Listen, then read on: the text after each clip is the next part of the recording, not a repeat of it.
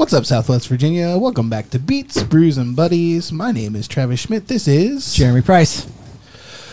Today on our beat, ladies and gentlemen, we are going to talk about playing the blues, switching from guitar to bass, and making a livelihood as a musician with our buddy, JoJo Stockton. Hey, everybody's clapping.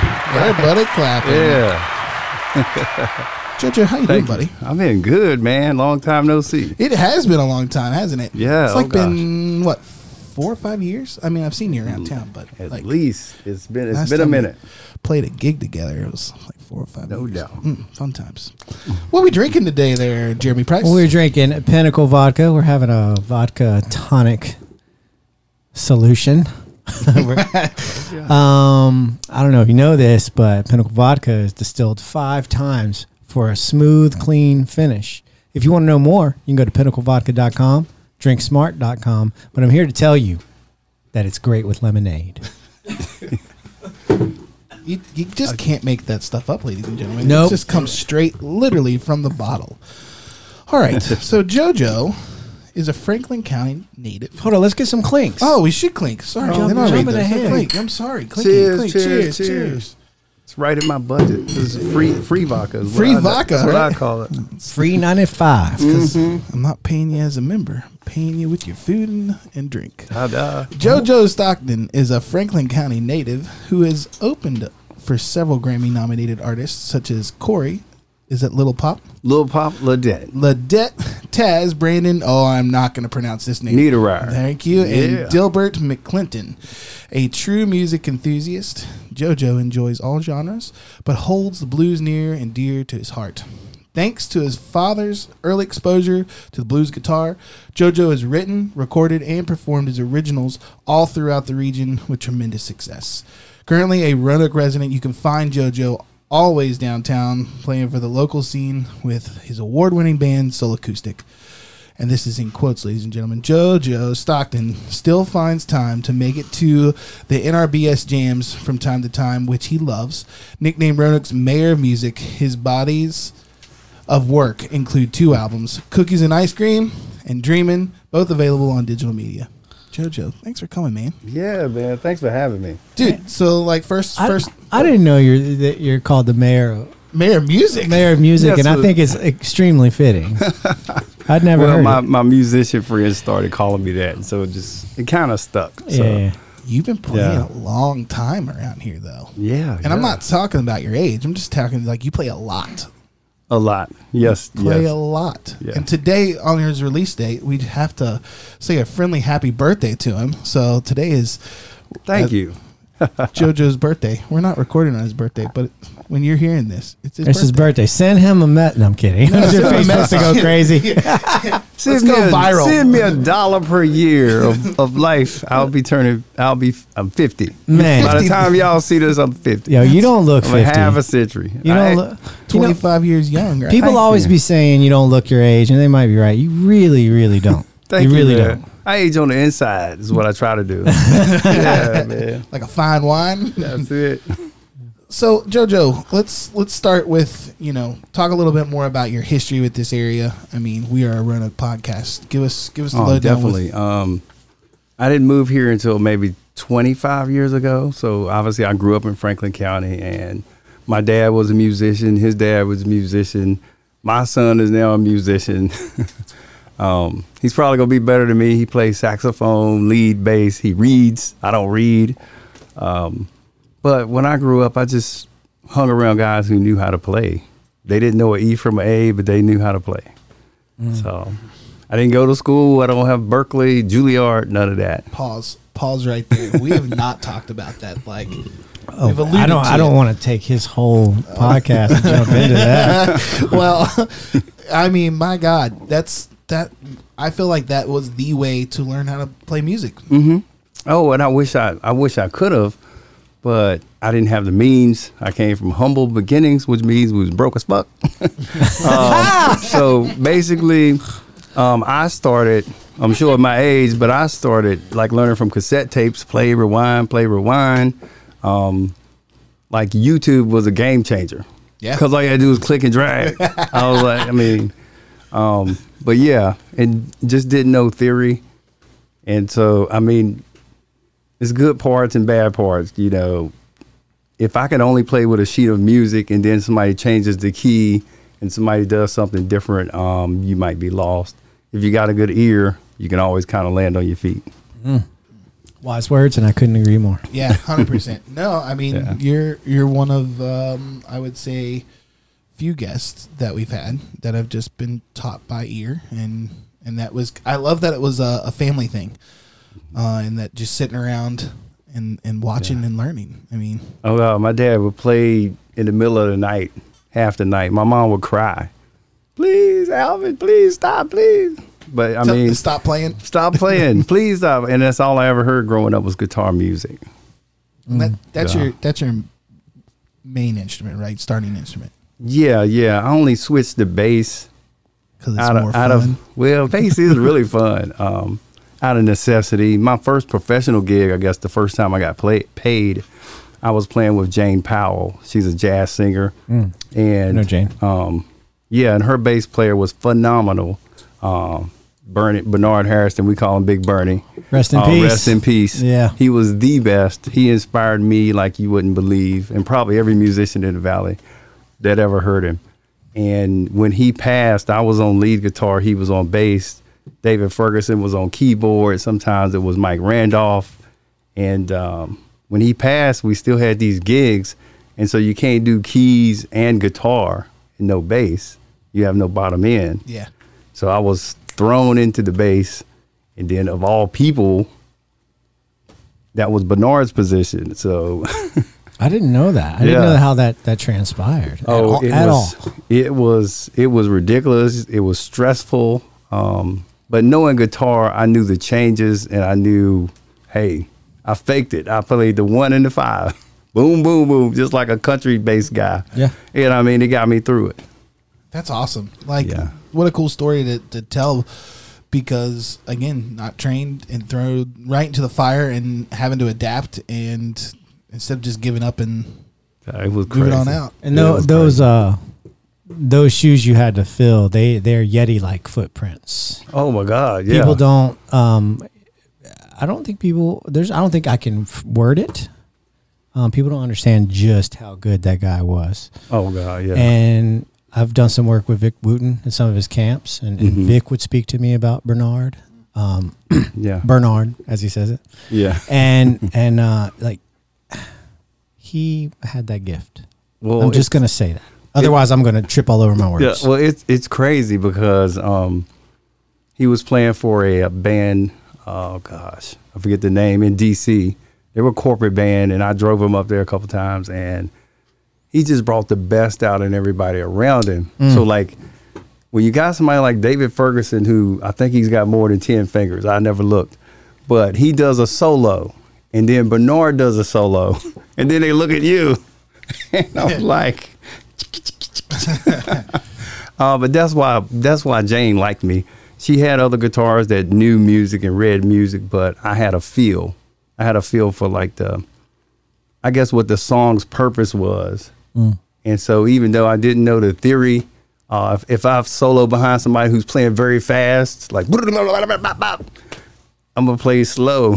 I'm not gonna kind of compete with you. Yeah. I'm just gonna do me. I would dare to say, for me, you are one of the most joyful players to watch. I love playing. I can't stop smiling when I play. I probably look like an idiot. No, but I wouldn't call you an idiot, but I call you Smiley. But like you definitely are loving every bit of it. Yes, when you're up there, and that was really cool for somebody who's younger and going through that process of grinding and trying to figure out how to get gigs and stuff like that. And I grinded, bro. We'll get to there, but for me, you were somebody to look up to. Oh man, in that sense. Thank you. So thank you. So it was. I remember playing a gig at the Moose Lodge, and I was like, why did they open up for us? You guys are awesome. So no, kudos to you. So let's go back. Let's talk a little bit more about your blues roots. So, I want to know more about that. Okay. So picture me as a young kid, following my dad around. I'm on his foottails. I know nothing about guitar. I'll carry a broom around behind him and pretend like I'm a guitar player, because every kid wants to be like their dad. Yeah. So he was my hero.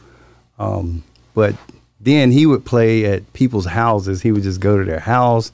He would go to nip joints. Could I say nip joint? Yeah. Okay, it's where you go into somebody's house and they sell you vodka by the glass. So you might get a shot. It might be $3 or whatever. They had some dice. My dad would be playing music. He might win some money. He might slide me some money. I think I was rich. I probably had $4 in my pocket. So basically juke joints, and kind of grew up in that. And my dad wasn't getting paid. He was probably playing for booze or, free liquor or a couple bucks. But that's kind of the scene I was in. Then what did you get out of that to make you play blues? I mean, all we listened to was like Buddy Guy, Howlin' Wolf, Muddy Waters. Like that's what we listened to. So it's kind of all I knew. And then when I got older and played in churches, even the church music was kind of bluesy. Yeah, there's that certainly was. Yeah, like the gospel was kind of bluesy to me. And so when church music started getting more contemporary, and no offense to nobody else, but like I couldn't feel it.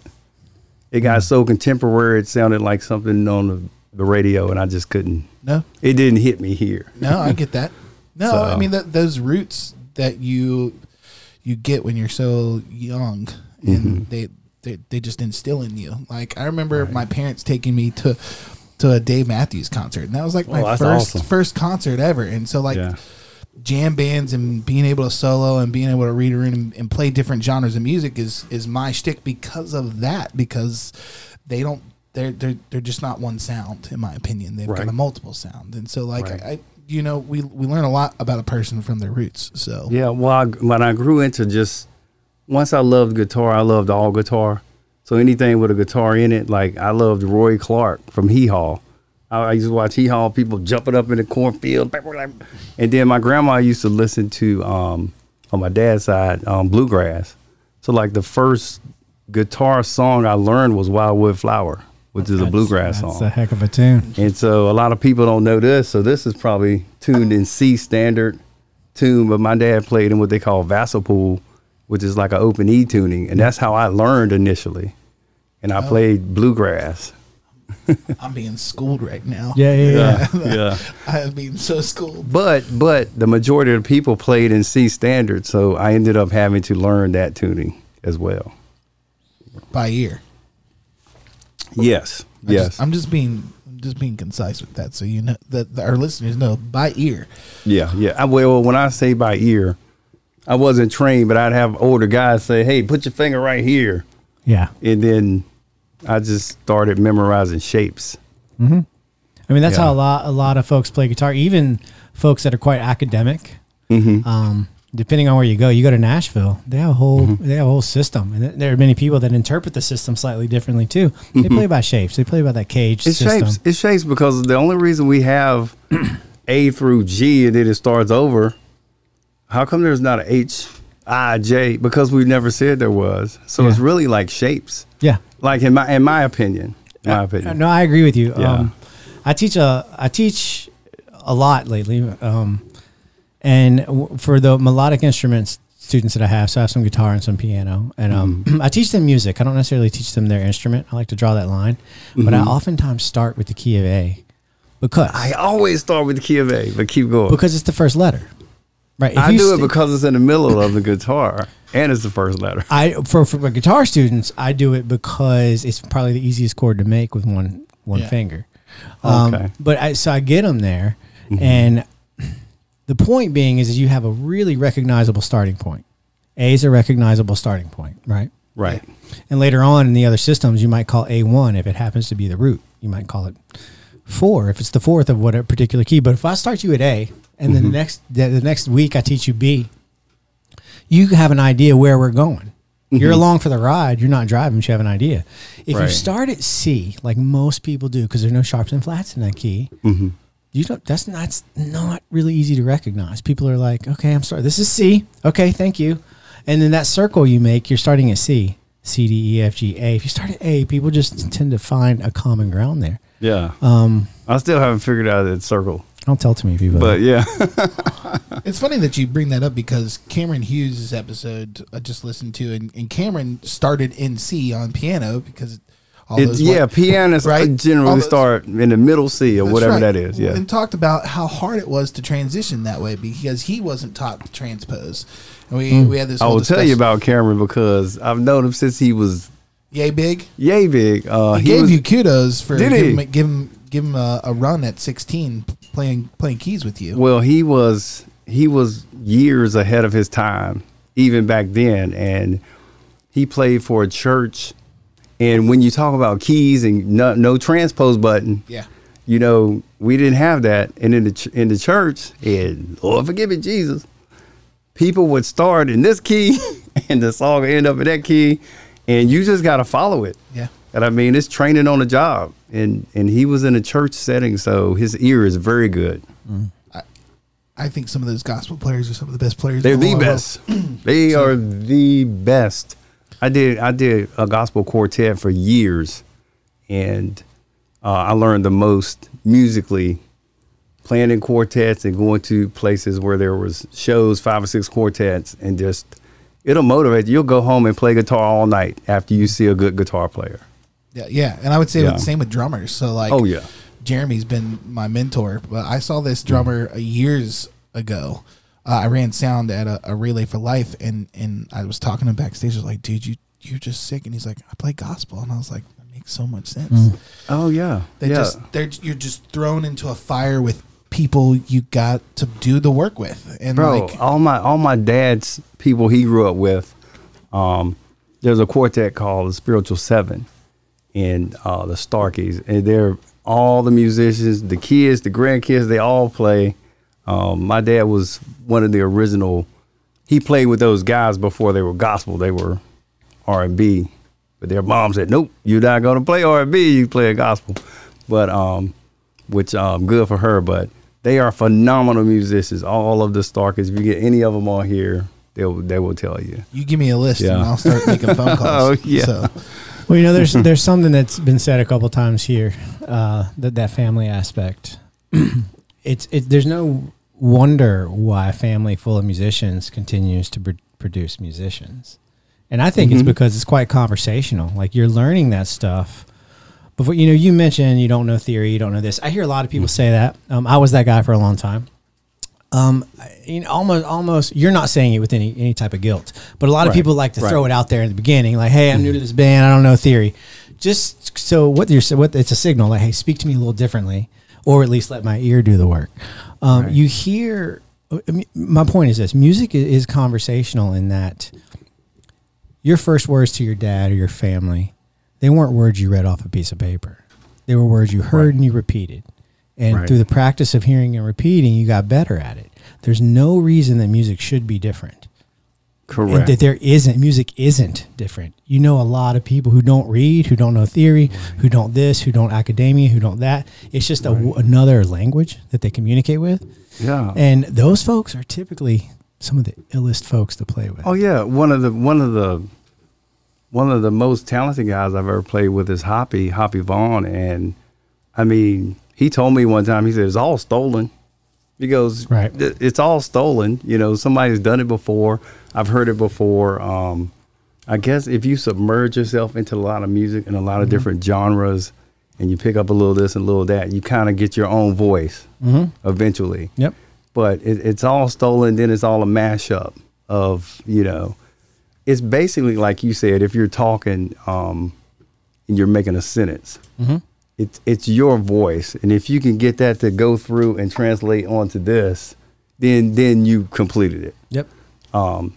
I'd say if it's just repetitive, I don't generally like to hear guys that are just repetitive. All right, this is it sounds repetitive. But if you're just like, no two of my solos are going to sound alike. I'll tell you that. There may be, he's in the A pentatonic scale, but it's never going to be the same notes. That's it. Right. Yeah. So even recording, if I record a solo, I don't really like that one. Let's try it again. Yep. So yeah, there's so many ways to approach the art of music, and so many branches of the tree that. Yeah, expressing yourself is the key. You do express yourself. Is that? Yes. And you obviously do, but I'm saying it's it doesn't.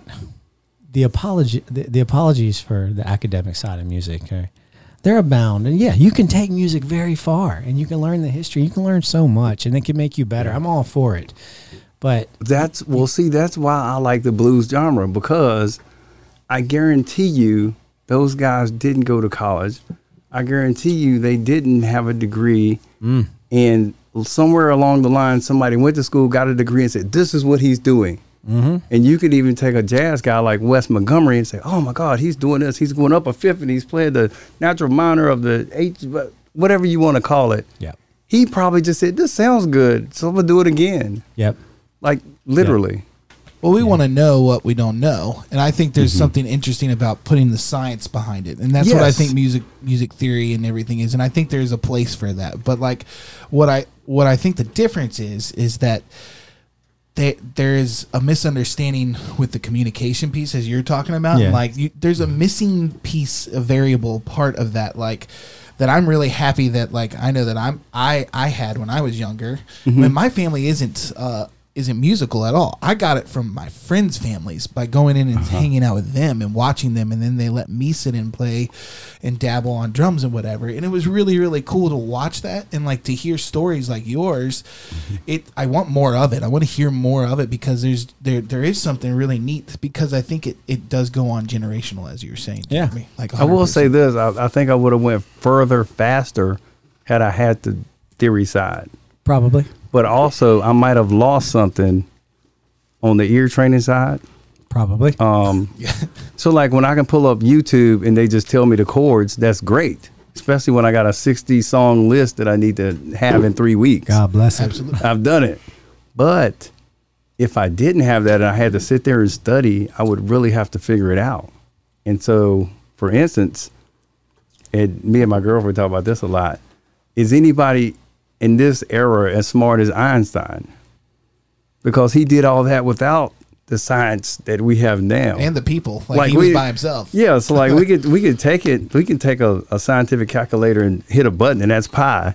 But like he had to do that on a chalkboard. Yeah. And then so where's the Einstein of this generation? Yeah, that's a super valid point. I'm glad you bring it up. It's called inherited wealth, and I'm not talking about literal money. It's like the scientific community runs on lots of inherited wealth. There's lots of things you don't have if you're a student of science, or anything for that matter. And a lot of things have been discussed prior to you, and they've been proven this way and that. Then you can start here. You start It's there. like a video game. Yep. You drive in a car, you get to the checkpoint. Yeah. Boom. If you crash, you can start back at the checkpoint. Yep. That's the checkpoint. But I know that's a music concert, but that's Now we're talking deep We're shit. deep. Now we got deep as That's hell. what vodka does to you. We'll talk about time travel in a free minute. vodka, remember that. Yeah, free 90 free.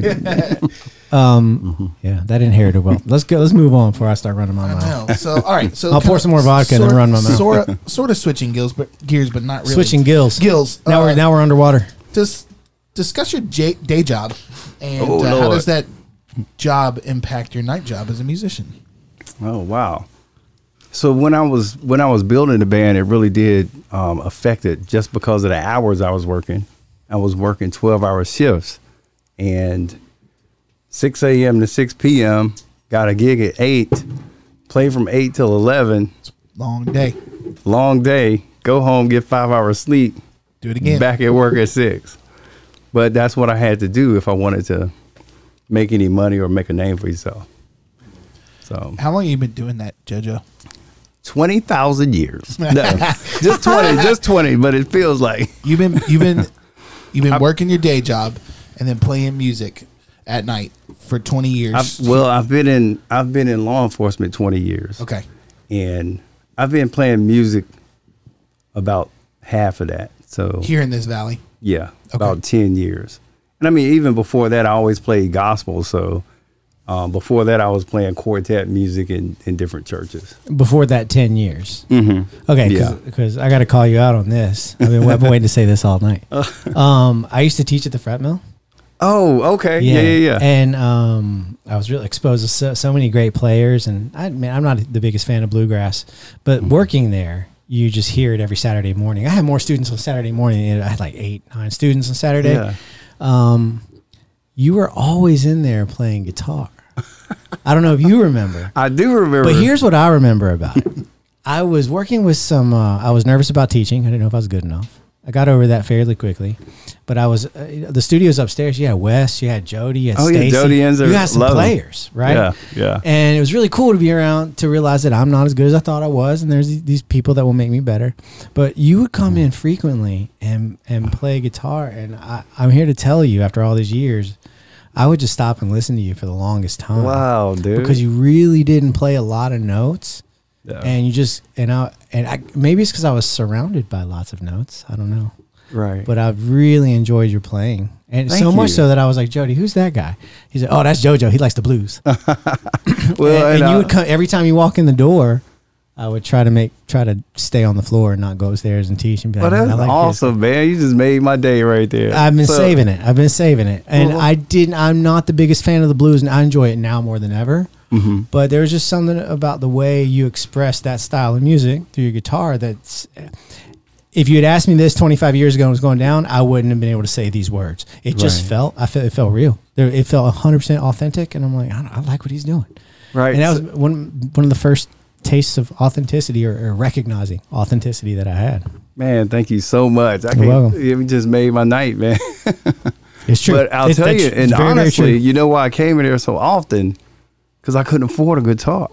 Really? I came in there to play shit I couldn't buy. So Damn. I was like, I like this. Then I look at the sticker and I'll, wait a minute, where's the decimal mark? It's in the wrong place. Yeah, slide the decimal over. Is that the rent fee? Exactly. But that being said, like all musicians do it. If I could have back some of the stuff I traded, some of the stuff I sold, I would have top-notch stuff. I probably bought a Fender hot rod at least 4 times because I'd get it. Oh yeah, I'm gonna trade this to get that. Then that would be shitty, and then I'd go end up looking for another hot rod and then pay more for it. Like you lose every time on a trade. Yeah. But Well, I'm so glad you said that. yeah, You lose in one. Let me play devil's advocate because trust me, I've lost my ass on many a trade. Yeah. What you lose in trade, you might gain in potential expression. If you find that instrument. Yes. I've lost in trade and been happy if I got what I wanted. So monetarily, I might lose in trade, but do I really lose? I didn't really understand it when I was younger. I played in this Christian group, and this guitar player I played with, he traded his shit all the time, and like he would have something different every gig, and I never really understood it. But when you're talking about it now, and obviously being older and like have a little bit more wisdom, it's like it's finding the right tool. Yes. Yeah. Yes. It's finding the right tool, and I get it. I'll tell you right now, in my car, there is a classical guitar. Got it at Fret Mill. I paid $179. It is a classical plug-in guitar, so you can plug it in. Right. Ibanez, I think. I'm not sure. I've had Taylors. I've had all kinds of guitars. That thing sounds the best. Yeah. And because of the nylon strings, and I'm lazy, and I keep the accent super low, it is my favorite one to play. I don't even bring the other ones out. Practical. We say practical around here. Yeah. Well, it's practical. Not lazy. So it being like 170 something, and then my first gig that I did with it, I made $200, and that was probably 5 years ago. so one little secret thing that I do, and I'll tell everybody in the podcast, just so you know, what I try to do is the gig. It's just an inside joke to myself. It might not even be funny. The gig that pays the most, I try to bring the cheapest shit. Because that means it's paid for itself that many more times. That's just my little inside. Kudos to you, So if you see me at the Harvester and I've got a Fender Squire, nothing against Squire. Well, you posted something the other day and was like, I love setting up my own stuff. And it was like, and I looked at it and I was like, and I'm OCD, and I was like, JoJo, this is a mess, son. Like, yeah, but so like, that's just me being super judgmental, obviously. If I had did like emojis on that, it would have been a laugh and then a cry. Yeah, because it was from years ago. And Yeah. It was older equipment, and I was like, JoJo, what are you doing? Yeah. But at the end of the day, I will tell you this about sound is that is the most important person in the room is the sound guy. Yeah. And I just told somebody that today that You can be the best band in the valley, but if the sound guy sucks, you're going to sound like mud. It doesn't matter. Nope. But I've always treated everybody, anywhere I've played, I've tried to anyway, treat everybody like they're the most important person. Some people treat the sound guy like the janitor. But like that same sound guy might be the guy setting up for you, I don't know, Dr. Pepper Park or somewhere else. Yeah. Is that why you were nice to me that day? Because I ran your sound that night? No, because you look like a janitor. That's fair too. I'm kidding. Janitors clean up a lot of shit. They do all day. All day. No, I mean, I you said that, and I totally forgot that I did. I ran sound for you guys. Absolutely. You guys were hot sauce then. Hot sauce, and there's more to it than people think. Since I started running my own, you got to get there early. You got to, really. You had a female singer too. Oh yes, that was Talisha, and she was a phenomenal singer. We had her and her mother eventually sang with us, and they were phenomenal. I met her mom probably when I was like in my early 20s, and she was so phenomenal. Like she shook something in me, and I didn't know that years and years and years and years later she'd be in the band. But I think that's what shook me up about your group is that one, you had female singers, and two, you guys had this energy about you and you guys played a wide variety, if I remember correctly. Wide variety. Yeah, and so like that's what I really liked, and then that's what Hauser Schmidt was, is like we tried to be a very different variety of music around here, and that's the key. Like to me, you don't have to reinvent the wheel. Correct. There's enough hits out there. Like you don't have to just take these good songs. And I could say 3 songs right now that everybody in this room would probably know. If I said Sitting on the Dock of the Bay, if I said Journey, you would say Don't Stop Believing. If I said Michael Jackson, Beat It, everybody in this room knows. You don't have to, it's so many hits. If I say Prince, 1999. Yeah. So even if you have a CD of a band that you like, let's say Dave Matthews, you can listen to that CD, but number 41, baby. Number 41 is my favorite. But eventually you're gonna put in another CD, as much as you love the guy. So like at a show, crowds are the same way. I feel like, all right, yeah, we've heard this. Now I understand if the crowd is like warming up to Motown, we'll stay on the Motown train, right?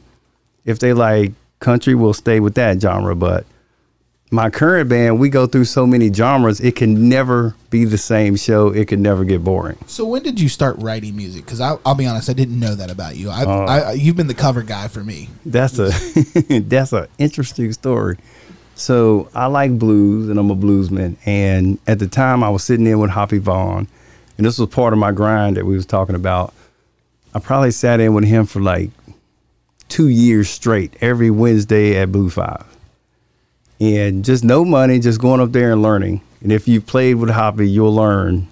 You'll learn the hard way, but you'll learn what to do, what not to do. And he said, hey, let's record. You need to write. I was singing Buddy Guy songs, and I mean, they were great, but he said, you need to write. So he said, come to my studio in my basement. We're going to record. And I literally wrote something on a napkin on the way to his place. So Hoppy kind of pushed me off the ledge into writing. And so my first song was written on a napkin on the way to Hoppy's house, and he never knew it. And 2 albums later, right? Now, 2 albums later, and that's where I did all my recording on both albums. Now, do your groups now play any of those songs? Oh yeah, okay. Yeah. We played Martin's last week, and the last song was one of my originals. It was pretty edgy. Sweet. Yeah. Good for you, dude. I like that you said the way you phrased it was. Did you say push you off the cliff? What'd you say? Was that the wording? Yeah. I'm working with somebody now who just doesn't have the balls to do it outright. He's going to hear this, and that's why I'm taking this time to do it. Do it, dude. Where's the camera? Do it. Well, it's silly not to, and there's a couple conversations we have on the podcast repeatedly. The academic side of music, the non-academic side of music. Let me be clear. I'm not taking sides. I have tons of opinions. I'm not taking sides. There's also the original take. You want to write music, or do you want to do cover tunes? And I've made the analogy that if you're a cover band, you're a service, and if you're an original band, you're a product. And you can also blur those lines. Again, not taking sides. But not diving into any one of those things is selling yourself short.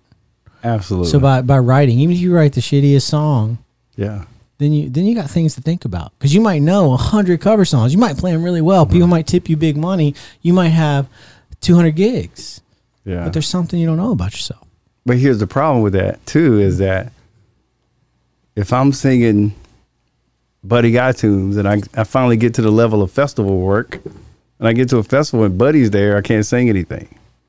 So I got to have originals. You got to have original music. But also, if I'm in a group setting at a bar, I can't really. I'm not saying you can't, but if I start with a original, nobody knows it. Yeah. Maybe I need to do a few cover tunes to bring them in. Sure.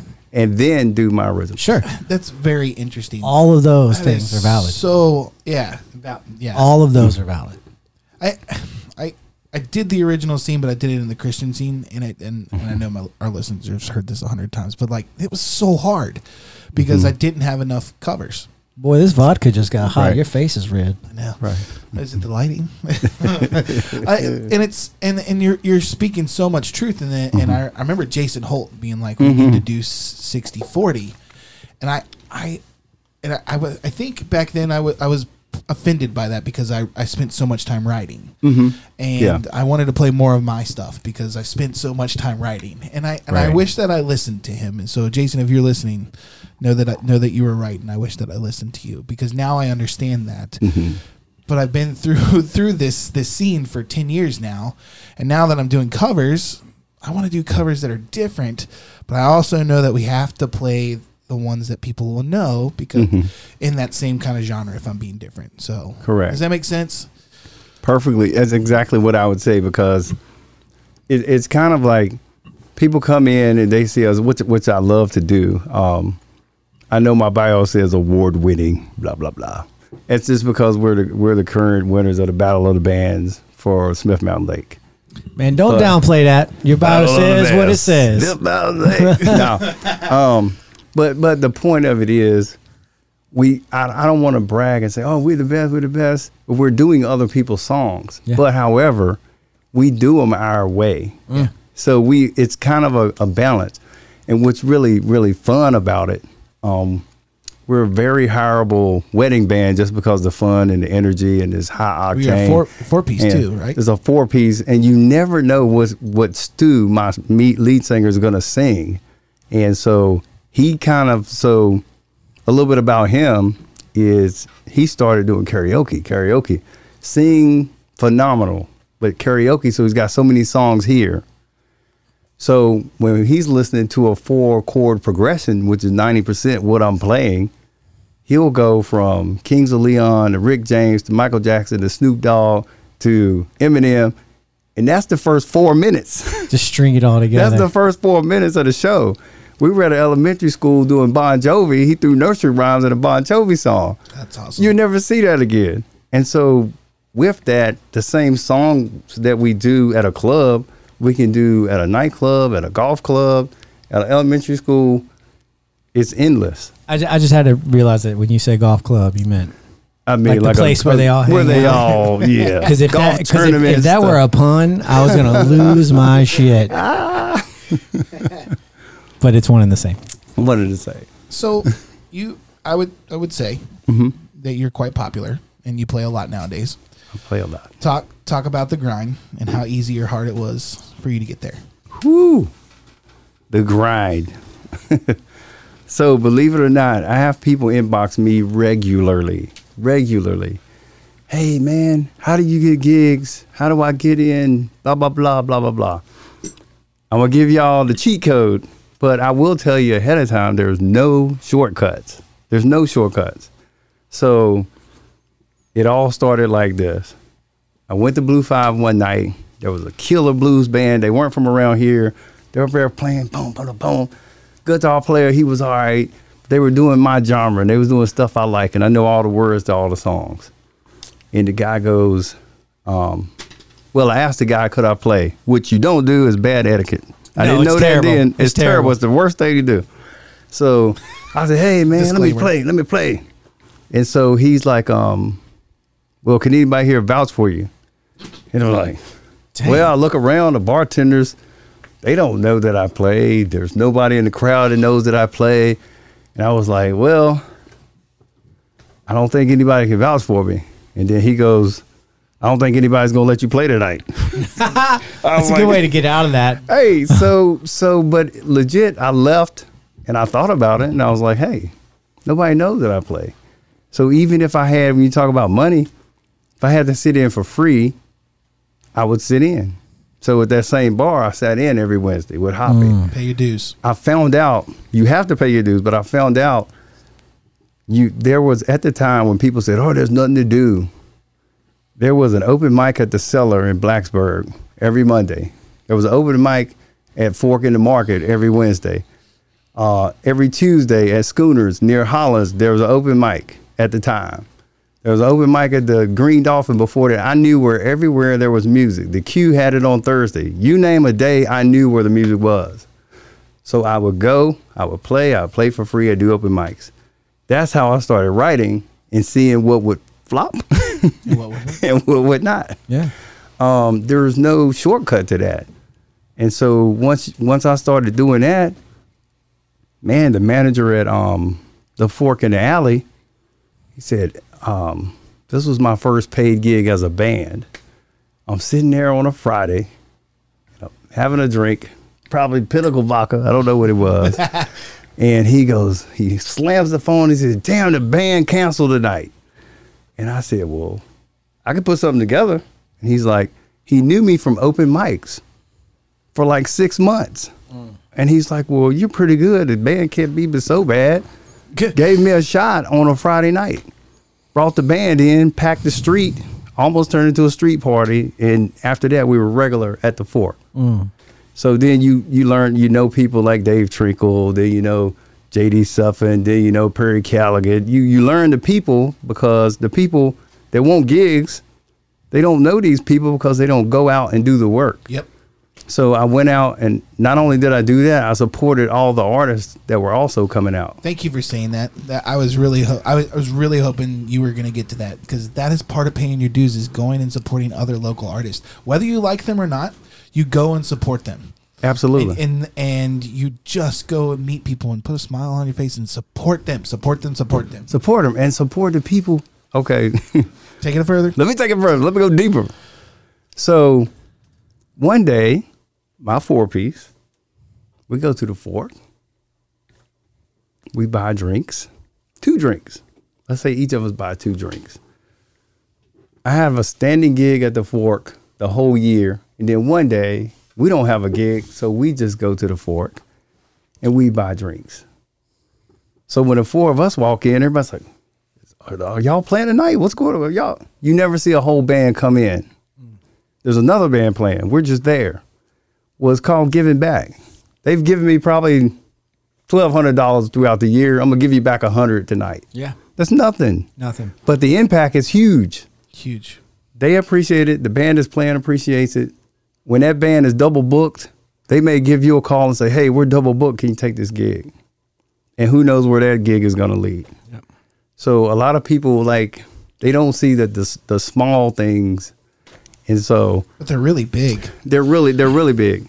They can add up. I've seen people that from the open mics meet each other, and the next thing you know, they form a group. Yep. Yeah. Or just say you're from out of town and you come in and you play sax, and there's a band member that's been looking for a sax player.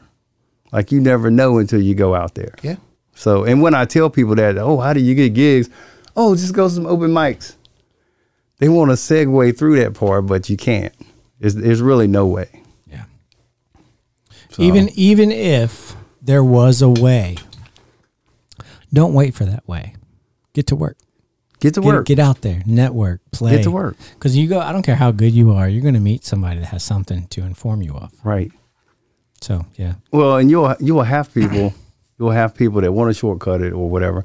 And I mean, if there's a band that's already popular and you get with that band, okay, you've made a little shortcut. Yeah. Which is fine. Well, I think with the whole support piece, you got to go in there with an open mind and not look to judge everybody too. and to be happy for them. So like I'm going to be completely honest. There was a time, because there was a member in my old group that made it known of like, JoJo Stockton's playing again. JoJo's playing again. It's irritating. And so it really is. And it became irritating, and it almost became toxic for me in a sense. And to even hear the words? Just be like, JoJo's playing again? Why aren't we playing again? Like, JoJo's playing again. Why that comparative thing. Yeah, and like that made it toxic for me. And I'm here to say I was in that, and it shouldn't be like that. Like we shouldn't be like that. And that's why we're doing this podcast, is that we need to be open. And I'm like, no, I'm glad you brought that. Yeah, I'm glad good you brought for you, that. dude. I'm glad you brought that up, because seriously, I realize it looks that way and people feel that way 1,000%. And what I'm going to call it is bells and whistles. I'm going to tell you a quick story, and you're going to realize we had a show at Blue 5. So when I say bells and whistles, I'm talking about smoke and mirrors. We had a show at Blue 5. I invited a band out of Lynchburg, and I said, we're going to do this big thing, and we're going to bring you guys in and listen, because y'all are driving. We're going to give y'all all the money, and we won't take any money. We're just going to make a big event, and it's just going to make both bands bigger. And so I started promoting it on the page, which is very important. Promotion, right? So let's say the show is on Saturday, and I call down there on Wednesday, and I'm like, hey, how's it going? Any tables reserved for the weekend? No, not a single one. It's like, all right. What I got to do? So then Thursday I call, hey, is there any tables reserved for this thing? Because I put some more pictures out. So we got a couple, but, not really a whole lot. And so here comes the smoke and mirrors. I make a huge post, but a lot of pictures, but the words are very short. And it says, tables are going fast. After the fire marshal shuts it down, nobody else will be allowed in. Reserve your table. Period. Call back Friday. I can't even get a table. That's a true story. Done and live. I called in and I said, I need a table near the front on the left at the stage for the band. They said, we don't have any tables. I said, you don't understand, I'm the band. She said, you don't understand, we don't have any tables. Smoke and mirrors. And so I did that for a lot of stuff. You might have saw, hey, they're playing here, they're playing there.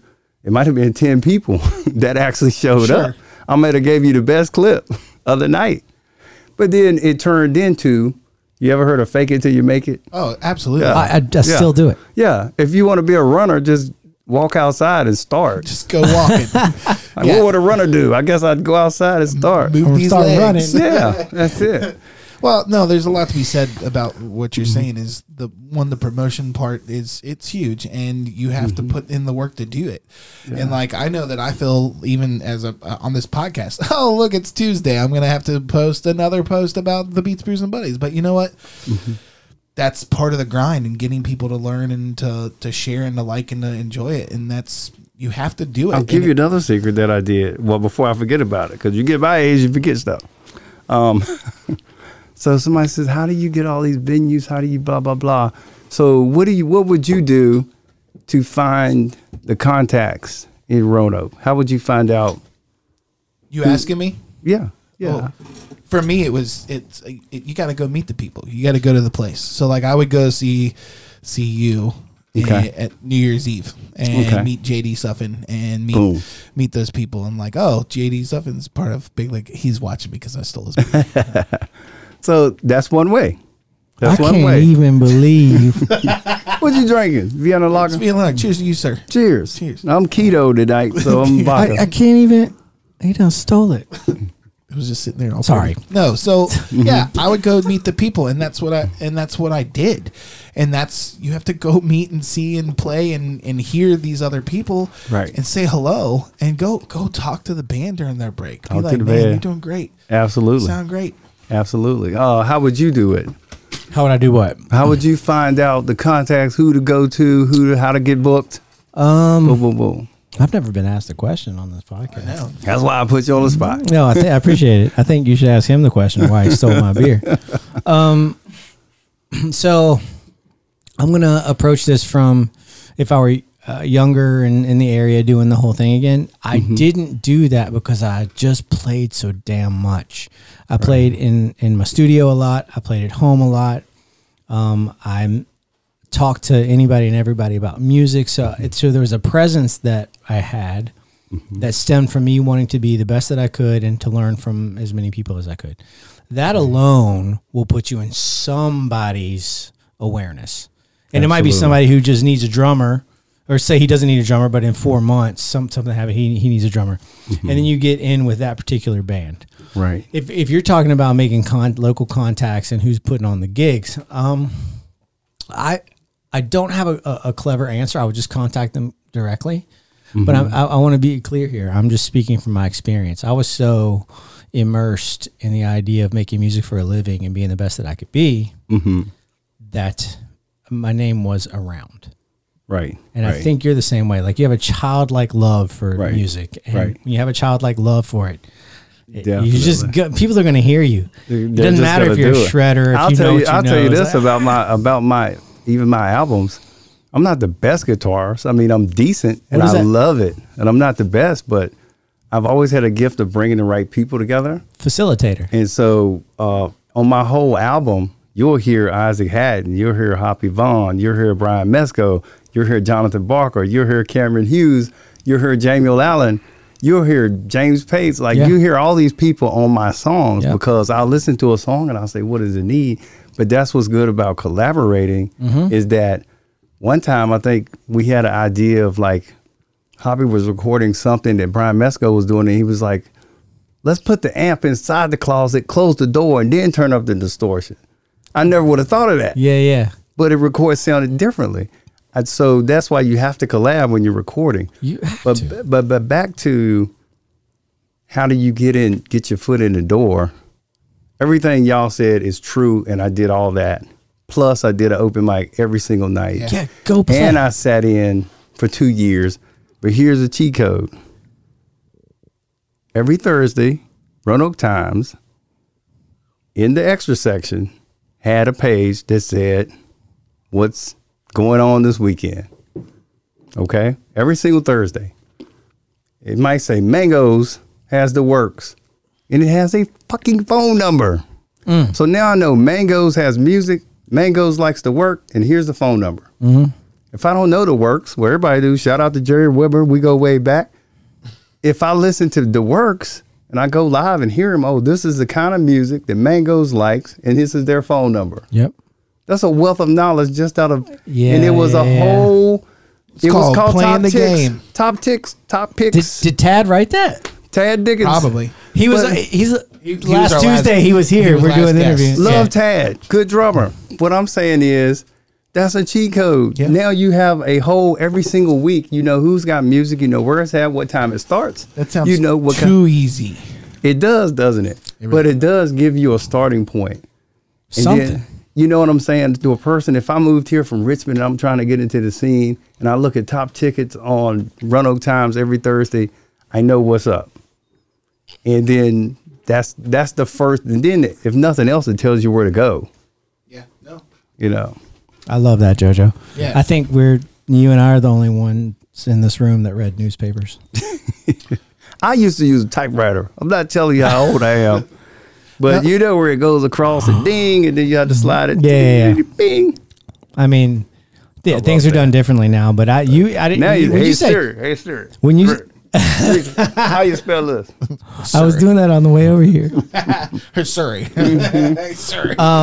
But no, that's legitimate. I do remember grabbing papers to see who was playing.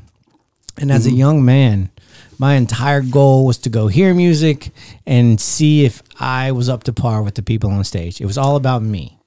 This is a perfect segue. So check it out. There is merit there. There's validity there.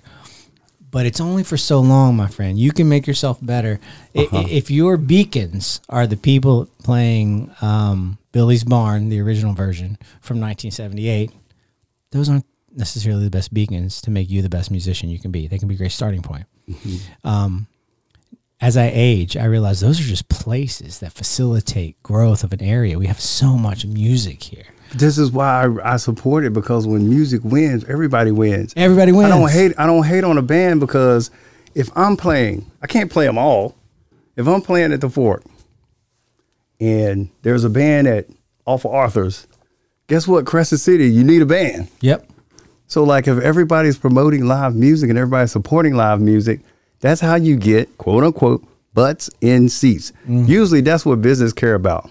Are you going to put butts in seats? That's all they care about. And so here's what I think some bands do prematurely is that they want the same money that another band makes, but they don't put the people in the room. So I've talked about this idea of making a matrix system. So if you're starting out, like let's say the three of us are going to start a band. He's going to play guitar, I'm going to play drums, and you're going to play bass, right? And we're going to. I'll be damned, because if there's one person in this room that's going to get a guitar back in his hand, it's me. After what I told him, I mean, you play that, and I hate playing the bass. All right, then whatever. I mean, I can play guitar and sing, but go ahead with your story. Sorry. Go ahead with your story. What I was saying is, so like there should be a tiered system of like, okay, first group, first time playing, they're all three of them play locally a lot, but this is what you're going to make.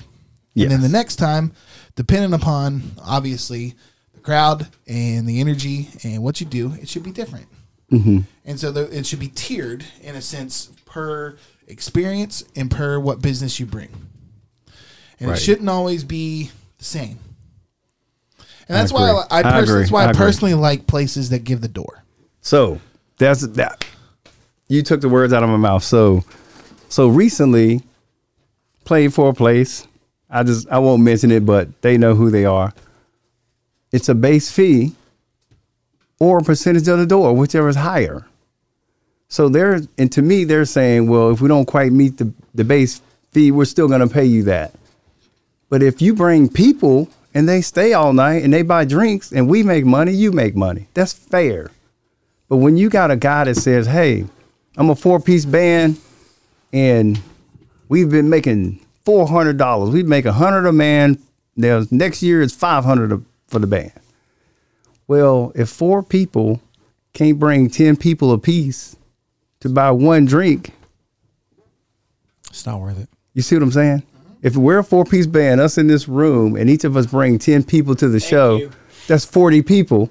Now, if each of them buy one cocktail that's $10, guess what? The band just broke even. But you got bands that can't bring 20 people in, and they want $600 because the other band made $600. It's not like that. No, and it shouldn't be like that. No, correct. I'm 100% with you. Right. 100%. So, but to build your following, that's another. I don't want to jump subjects too fast. We're getting into where we're going to talk about the financial implications. Yeah, go ahead. Go ahead. Well, I also want to know what you would like to see differently in this area, because you've been playing in it long enough too. So you can answer both. All right. So, and I think we talked about this earlier. One thing I started doing is, you have to know your work. And like I said, I have paid my dues, and my band members have paid their dues, and we bring a quality product, and we bring people, and those people patronize. So if a bar comes to me and says, well, this is our budget, I don't say, well, raise your budget. I say, okay, well, instead of the 4-piece, I can give you the trio for that. Instead of 3 hours, I'll give you 2 hours, and we won't take a break. Like there has to be some give, because I'm not just going to give you 3 hour set. Because keep in mind, I started off working 12 hours in the jail, drive 45 minutes to Lexington, play 3 hours, and drive back 45 minutes for $100 a man. That's exceptionally interesting that you go ahead. No, I'm praising. No, it's exceptionally interesting because we haven't talked. I was like, raise your hand. Like, you're such a teacher. No, we haven't talked about that there is that opposite side for us that we can compromise and make. But I knew at that time when I was doing that, like the guy said, who can vouch for you? So I knew I had to drive the miles. I had to do the show and come back. And then, ironically, the place I was playing in Lexington, when my first album came out, Cookies and Ice Cream, I went there and I sold every CD I had. But it's because I put the work in. Like, there's no shortcuts. I think we've talked a lot about what the musicians do to get on stage. You see these memes on Facebook. You see the tip of the iceberg, and you see like 6 billion tons of iceberg under the ocean. And people, there's like brackets to say, this is the real work we've done, and this is what you see, right? All valid. I don't love those beams, but I understand them. I think the way you just phrased that, because you literally said, I spent 12 hours at the jail. Now you want me to drive 45 minutes, play 3 hours. People don't understand that that's the case. I think so many, I don't know what they assume. It would be ridiculous for me to assume that I know what they assume. They think you at home watching your programs until you got to get in your car and go up to old Devil's Backbone and put in your 3 hours. Right. Like, that is the case for a few guys who work really hard and play lots of cover tunes. That is the case. For other folks, that's not quite the case. Nor would you want it to be the case. We don't get benefits for doing what we're doing. Right. So, and I tell my whole band this all the time. They're like, realize where you're at. Like in the big scheme of things. At that point, I was a nobody. Mm-hmm. Like I've always had self-worth. Obviously, my parents instilled that. But in the music world at the time, I was nobody. They didn't know me. But I went there. The place was highly publicized. Yeah. They had your picture up on a big billboard. All this stuff is priceless, believe it or not. And then you do the gig, you get some peanuts, you come back home. But if you're lucky, somebody remembers you.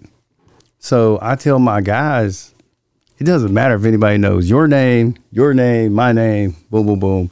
I really don't care if they know the songs we sung. I just want them to remember they had fun. Yeah. Oh, yeah, remember that Solacoustix show? That was so much fun. Like, make it less about you and more about the whole thing. I've done weddings where people in the wedding party, hey, he used to play guitar. Well, come on up. I don't want to play 5 hours anyway. Come on. Oh, God, Lord. It's their party. It's their party, so let them have their party, and you're a support cast. Yeah. And all they're going to remember is that band was great. The less you make it about you on stage, I think the more people enjoy you. Yeah, and they'll want you back. They will want you back. I agree with that. I agree with that wholeheartedly. I think there is a devil's advocate to play there. I'm not going to play it right now. That's for another show. Do it. No, I'm not going to, because the less you make it about, especially at the level that we're platforming here on the podcast, that level, it's a lot less about you than you think, my brother. I promise. I tell people, I just told you guys. So there's bands that are so elite and we would hear, we know this and we know that. That's great. I'm like proud of myself that I've stood on stage with people that they do have a $60,000 music education, but we jam and we have fun. I like what they did and they like what I did. So at the end of the day, who gives a shit? So, yes. but that's the point, that like when I'm with a musician, I don't need to know his background. He doesn't need to know I worked at the jail 12 hours just to get there, but that we played and we had fun. You communicate. That's the difference, is that it's a story, and it's a story that you're telling each other through a medium that not everybody gets, and that's music. And we don't always get that, but we do as musicians understand, because we want to enjoy the story that the other person's telling. Oh, we get it. Like I played jazz, and I know a little bit of jazz, but I'm going to pick on Brian Mesco a little bit. He's probably the best. Him and Cyrus Pace, probably the best jazz guitarist around here that I know. Willis Greenstreet is really good too. It's so much theory and so much wealth there and so many hours and, all that stuff that I'm in awe of. And he can take a solo and like really take a solo, and I'll be just baffled. So the average person may not get that. You know what I mean? Mm-hmm. I'm a guitar enthusiast, so like I get it. I'm like, holy, this guy's a mutant. But if you take the simple bass line from Sitting on the Dock of the Bay, doom, doom, doom, doom, doom, people resonate with that. You hit those 4 notes and everybody's like, boom. But you take somebody, pop it. So the joke with jazz is that you don't pay to get into a jazz club. You pay to get out. You get in free. I have, of all my days. But I love jazz. I love it. I've never heard that joke. It's a thing. When I identify with it. So I'm going to ask you one more question before we get to our buddy Gauntlet, and that is, do you think, even though I know you have a full-time job as a deputy, do you think you can make a living as a musician here in the Roanoke Valley? It's possible. Absolutely. The only thing with that, I'll say, kind of just popped in my head how close I am to finishing. Yeah. They owe me that. I've gone too far. They owe me a retirement. Yeah, I'm too close to the finish to not. Oh, of course. Yeah. You know what I mean? I don't think Travis was asking you personally. No. Okay, Your thoughts on the whole thing, because if you don't quit. I'll say this. Did you think I was going to tell you? Because you might be now and continue to do what you're doing, rock and roll style. Yeah, that wasn't it. Could stay there because you might be putting me in one of them cells one time. We're friends, right? Yeah, we good. I'll slide your extra tray. It's like, don't tell my boss. Throw some more bologna at me. Yeah, I mean, it's possible. There's been bands here that do very well, and but I will say this: they had to go outside of here. And like, not to be too religious, but like, people like rejected Jesus. Like, you know what I mean? He had to go out before they would like receive him. So almost similarly with the band, you've got to go, and we don't go too far out. We go probably about 150 miles in every direction, but you kind of got to go out to be appreciated at a certain point, because you can saturate the same area too much. It's like, oh, that's JoJo and them. Nah. You know what I mean? And there's a lot going on. So they're like, well, we saw them last week. If you go somewhere else where nobody else knows you, and it's also... Especially if you're playing weekly. Correctly. Or 3-4 times a week, you know? Well, it's strange you say that. It was 4 for this week. But if you go somewhere where nobody knows you, it's almost like a, are you really that good? You know? You go somewhere where everybody has open mind. They're like, what are these 4 guys going to do? And if you blow them away, then, okay. I'm playing my first gig away from Roanoke in August, and I'm stoked. Oh, I've never played out of Roanoke. And I've been here a lot, and I've grinded here. But I play a lot of different things, though, too. I do church. I do Broadway stuff with No Mountain. I've done it all. But, like, I've never gone outside of Roanoke. So that whole, it's a very interesting concept to hear people say, leave Roanoke and go. And I hear that, and I want to do it. I've just met 2 guys. Me and Stu were doing a duo gig at Mango's, and it was great. And he had met these 2 guys the night before, and we brought them up on stage. They were phenomenal. They should be signed already. And what they did, it's ironic that I was saying, Stu, we need to drive down to New Orleans, just me and you. Open up a guitar case and just see what happens. And those 2 guys were literally doing that. They drove here from New Orleans. They did a loop. They slept in their car. They did about 9 shows. And then on the way home, they stopped at Mango's because they met my singer. We brought them up, and I was like, holy smokes. So literally next year, Stu and I are probably going to do that same thing a couple times. Good for you. And I mean, it's just like, that's another part of the grind, but there's layers. At your age, my friend. There's layers. I cannot commend you enough. For even saying that right now at your age. And I'm not saying you're old. What I'm saying is there's a point at which, after so much travel, you're like, okay, that's that. There's a different direction. So I hope you do, because I think a lot of people hear you when you play. I don't mean to hear your notes. I think they hear you. Well, there's... So I support it. Thank you. What's Stu play? Stu's vocals is his instrument, and it's phenomenal. Sometimes I'll say, I need a trumpet, and he'll be, man, get out there and represent. Yeah, but like, there's layers to this. So you can play locally, bar scene, but then you could go up, I feel like a tier. Usually you play local, you might get 1 or 2 festivals. There's other bands that go straight festival realm, and then above. But I feel like, if we're all being honest, most of the bands around here would like to just do festivals. I mean, they have the sound system, they have the sound guy. You do an hour-long set, you make probably more than you make in a whole night at a local bar. Yes. Right. That sounds fantastic. Yeah, doesn't you man, you've hit on so many things tonight that I can only addressed with the term practical, a certain practicality. Thank you. You know, Jerome Clater had such a no nonsense approach. I actually wanted a little more out of Jerome. Yeah. Then when I went back and listened, I was like, no, we got exactly what we needed out of Jerome. There's a certain level of practicality that comes with, if you're playing music and you're happy and you're making some money, that's that. Right. If you want to be bigger, to be known, you better write some damn songs, better get on the grind. If you want more money, you better learn some more songs to get on the grind. Correct. You've done a really exceptional job of just presenting your side of it from a very playful, childlike stance, and I can't appreciate it more. Thank you. Really. Yeah. And you play guitar really, like you play. I don't get to play as much as I used to. He keeps reaching over at that damn. I keep thinking he's gonna be the first guest that just starts playing. I thought Jody was gonna be that guy because Jody loves playing as well. Oh, Jody Enzer. He just loves playing. Oh yeah. There's a lot of people that just love playing so much. They're like, we're gonna get $75 a night. You're like, well, it's only 2 miles from the house. I'll go play. Ask me if I put that there on purpose. Did you put that there on purpose? I did, ladies and gentlemen. Welcome to Buddy Gauntlet.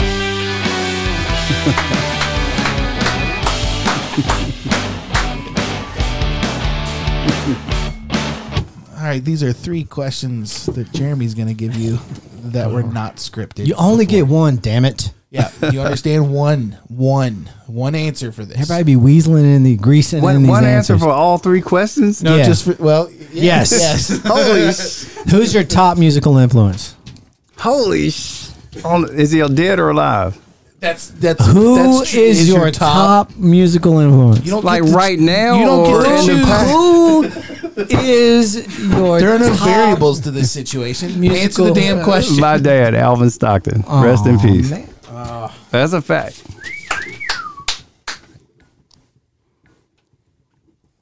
Love it. Who's your top non-musical influence? Non-musical. Wow. That's the clip. Oh, that's a good question. That's a great question.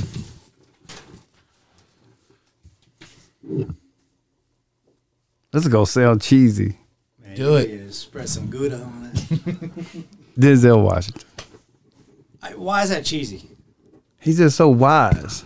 Oh, he's incredible. He's incredible. Yeah, he's so wise. I mean, I can't even start. This is the last question. And before I ask it, I want to thank you for coming on, spending your time here, and representing Roanoke the way that you do. Thank you. Thank y'all so much. You make me want to Thank you, represent our town even better. No, You really do. I want to go out and grind, and now I want to write music with my new band. So thank you. That's what it was. Because you were talking about there's a certain gravity to getting out, proving yourself, and then coming back. And the folks that already live here are like, oh, maybe he was pretty good.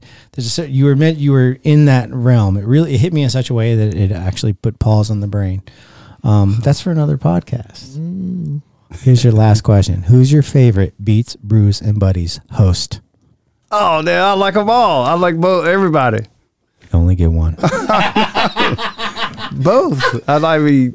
And he's over there. He's been So it's AJ? It's awesome. AJ. He's been Okay. awesome. Okay. All right. AJ Garrett for the win. AJ Garrett for the win.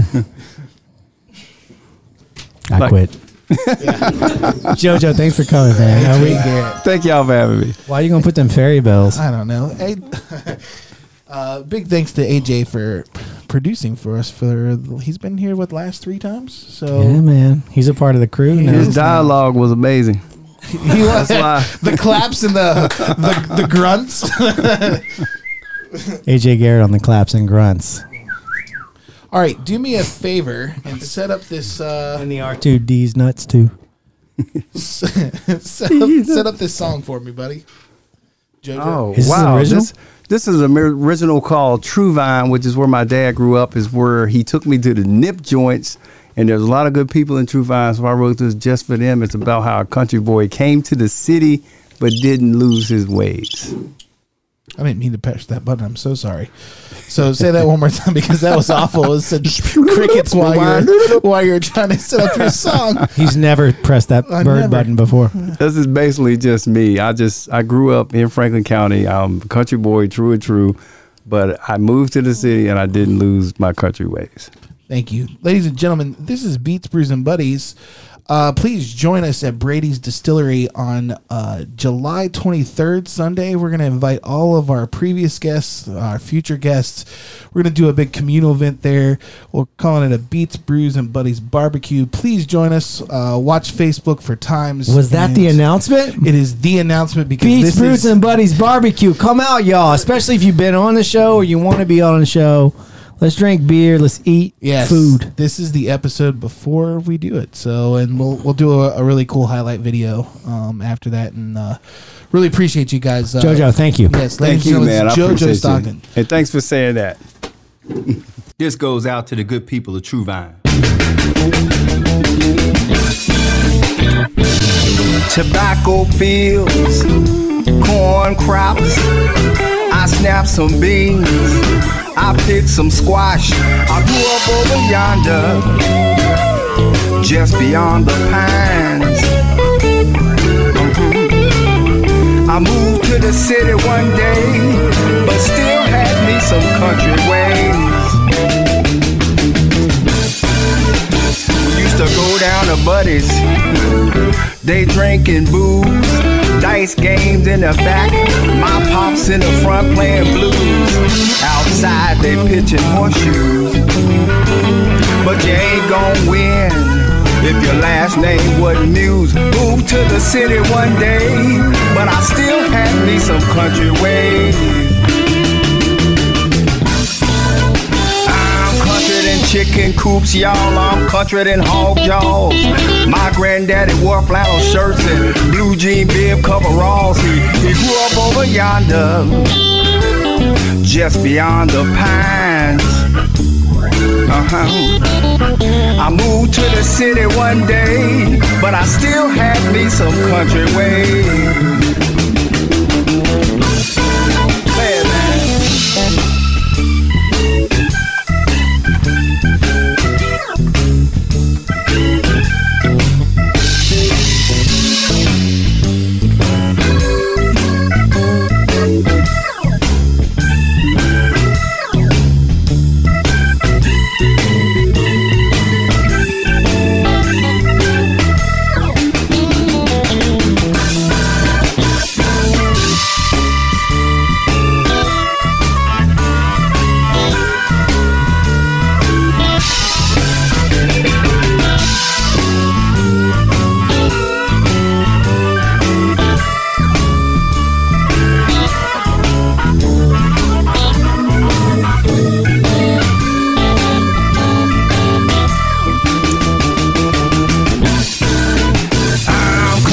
Chicken coops, y'all, I'm country than hog jaws. My granddaddy wore flannel shirts and blue jean bib coveralls. He grew up over yonder, just beyond the pines. I moved to the city one day, but I still had me some country ways.